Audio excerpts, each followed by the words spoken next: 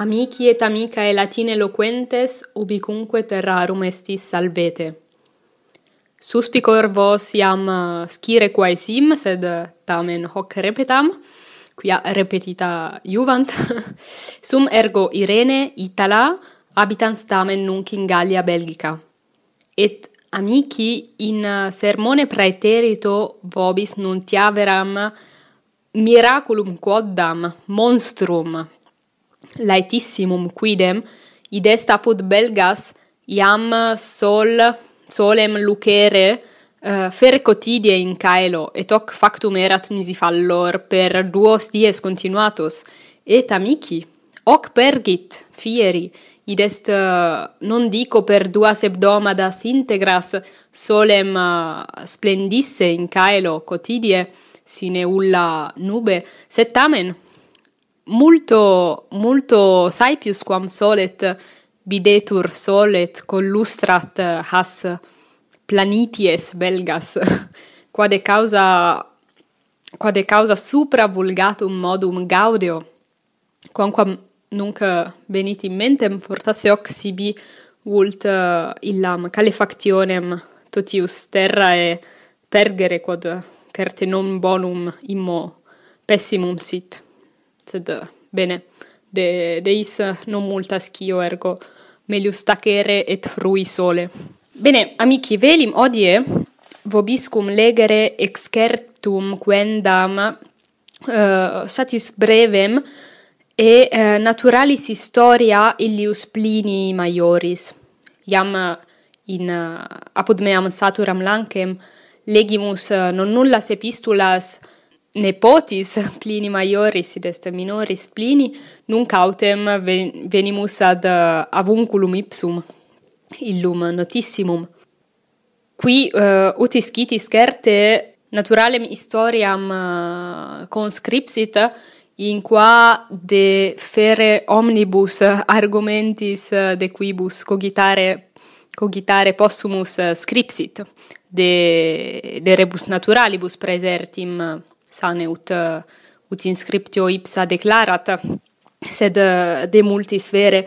Et legemus autem excerptum qui pertinet ad dicamus intellectus et habitus hominum describendorum. Nam uti scitis apud antiquos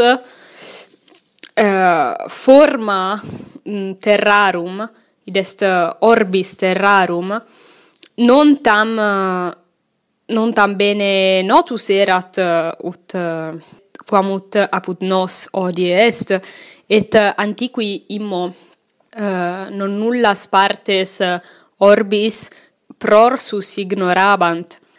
Et secundum Plinium Maiorem, id est saltem secundum hoc quod excerptum quem legemus una dicamus conici potest, Plinius iste putabat quasi orbem terrarum, id est omnes terras illo tempore notas, quasi dividi in 3 partes. Debemus mente fingere circulum orbem terrarum, et eum dividere duobus lineis quae orbem in 3 partes dividunt, quae partes iacent una supra aliam. Debemus mente fingere 3 plagas mundi superpositas. Et Plinius describit hic in secundo libro Naturalis Historiae in capitulo 80, describit quales sint homines gentes quae incolunt astres mundi plagas, et certe quam putatis esse gentem optimam secundum Plini sententiam, certe sunt Romani et ipsi qui in parte dimidia mundi habitant. Bene, pergamus et ipsum excerptum legamus. Ergo, antea sane locutus est Plinius de alis rebus, et incipit nunc dicens, nanque eta Aetiopas vicini sideris vapore torreri adustisque similes gigni, barba et capillo vibrato non est dubium.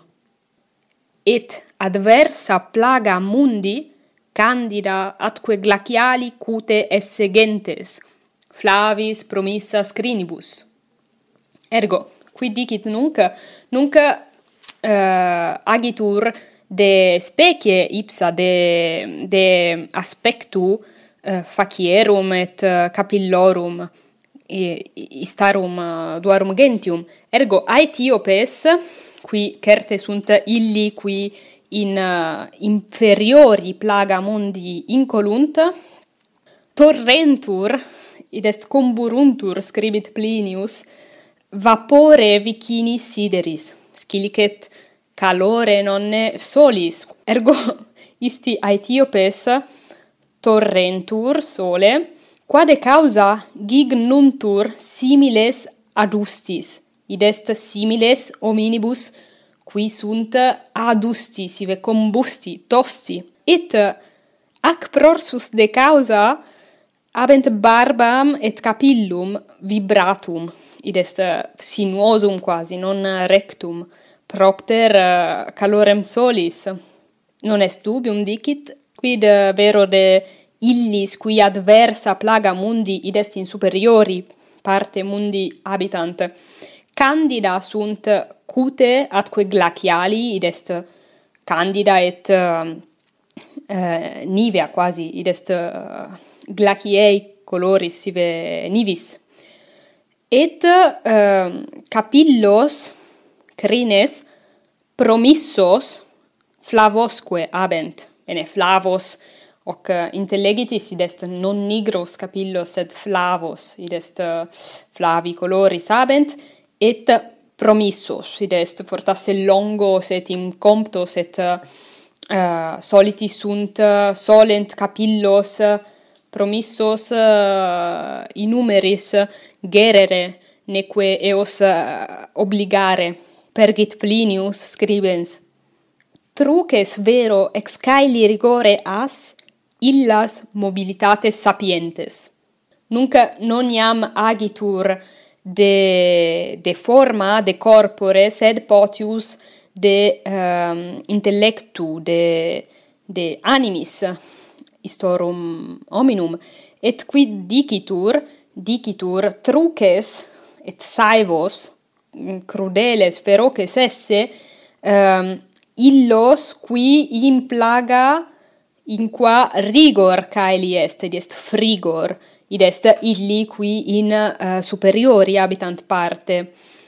Illas autem, scilicet Aetiopas, sunt mobilitates sapientes, quid hoc sibi vult mea sententia, saltem hoc ipsa intellexi, sibi vult Aetiopas illos esse sapientes sive bene cogitare propter tempestatis mobilitatem, id est quoniam tempestas non semper rigida est, sicut in superiore parte mundi, tempestas illi cautem mutatur iterunque, quade causa illi callidi fiunt, quia intellectus quasi se aptare debet mutatis circumstantis. Et pergit Plinius, hic graves feras, illic varias effigies animalium provenire,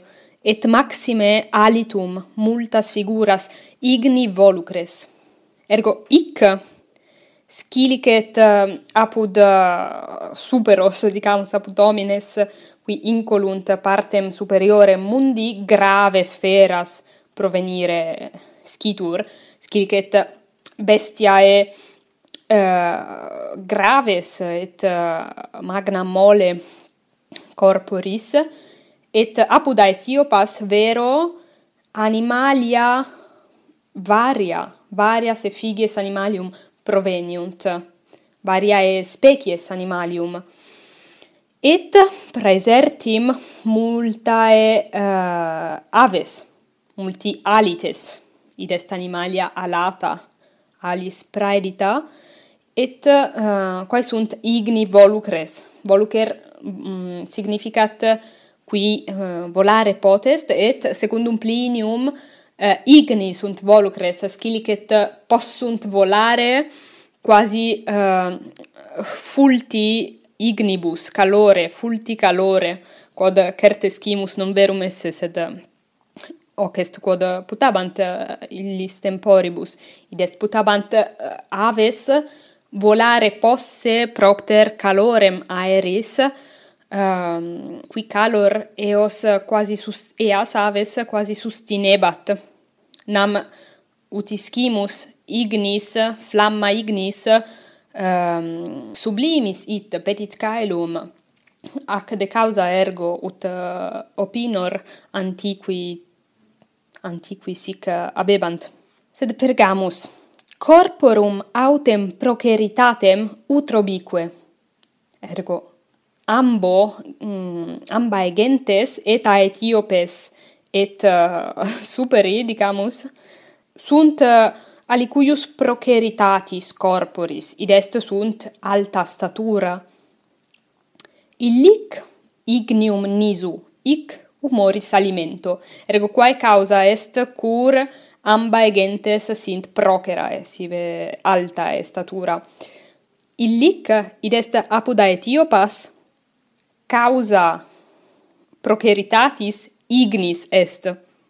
Ergo fortasse nescio bene quid in mente haberet Plinius, sed quodammodo ignis calor sua sententia poterat staturam efficere ut corpus emineret et cresceret, hic autem apud superos humoris alimento.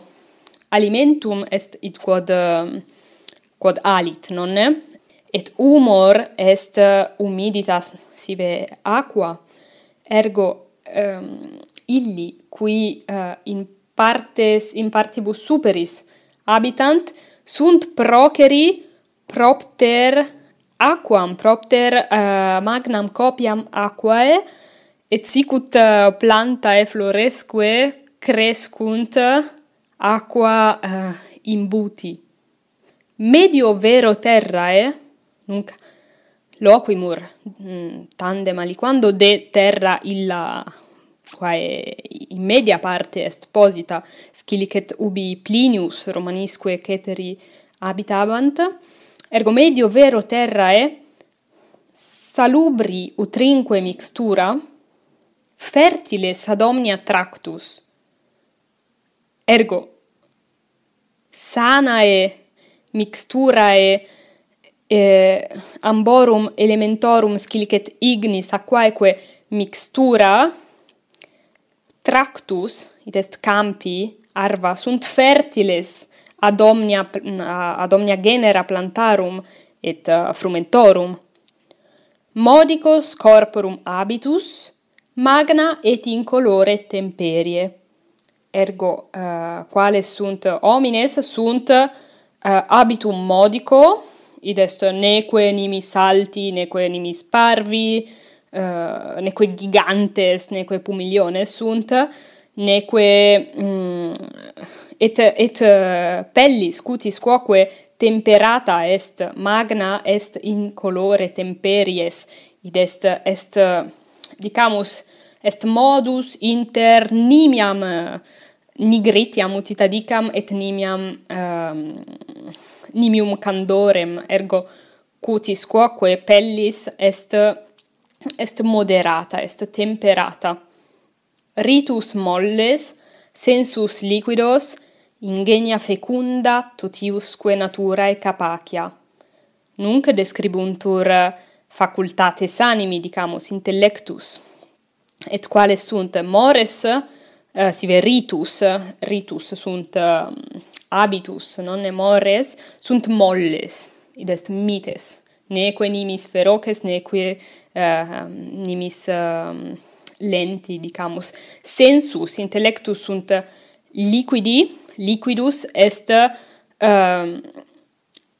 qui liquid, nonne perquam liquid est liquidus, est qui clare, qui altius potest inspicere.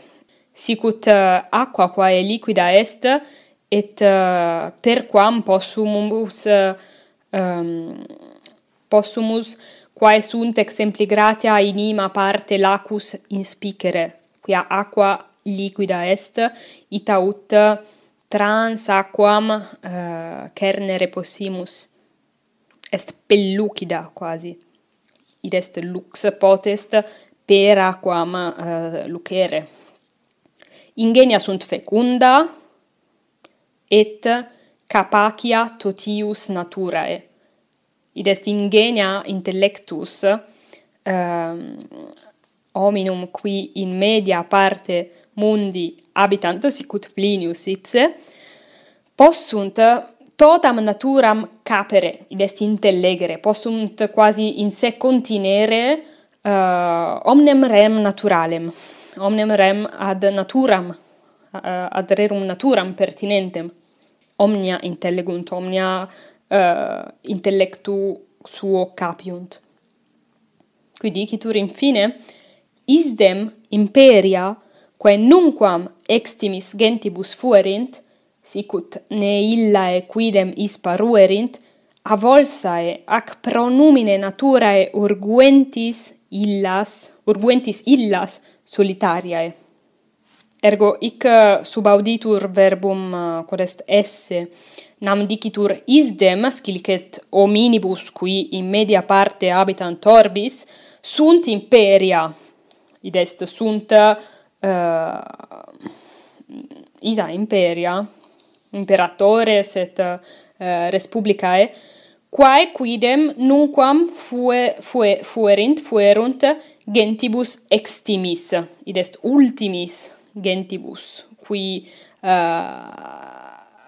remotis gentibus et longinquis, et illae, id est gentes remotae, neque imperia buerunt, neque paruerunt imperis, ergo nequidem subiectae fuerunt alis imperis, cur quia sunt avolsae, id est remotae, avolsae venit ex verbo quod est avellere, sunt remotae, et solitariae. Cur solitariae sunt, cur amant solitudinem, quia numen naturae, id est quasi genius naturae, eas urguet, eas opprimit. Ergo quasi in natura eorum est, ut solitudinem indelicis habeant.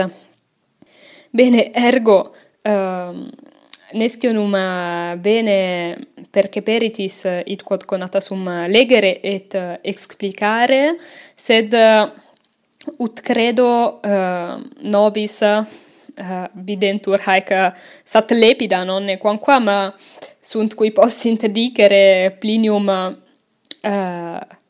malis verbis alias gentes longinquas tractare, sed tamen hoc scimus, nonne, omnes gentes putant se in medio orbi habitare, et hoc etiam plane apparet a cartis geographicis quas conficimus, nonne semper nos Europae si in Europa versamur, sive nos Itali si in Italia sumus in medio positi, et etiam putamus mores nostros optimus esse omnium, quia certe sunt mores qui nobis magis innotescunt. Bene, sed mi visum est aliquid dignum quod legeretur et lepidum. Certe mirum est videre quid censeret homo tam callidus quam Plinius Maior de ceteris gentibus, nam certe multa cognoverat, multa observaverat, sed multa etiam fugebant aduc. Nescio num ille unquam Aethiopam verum et praesentem viderit. Bene, amici, vobis tempus est vobis valedicendum, et si sunt vobis interrogata roganda de hoc quod legimus, potestis mi scribere. Nam scio textum non esse tam planum, et non certa sum me omnia apprime explicavisse. Sed bene, bonum diem vobis opto, et in proximum valete.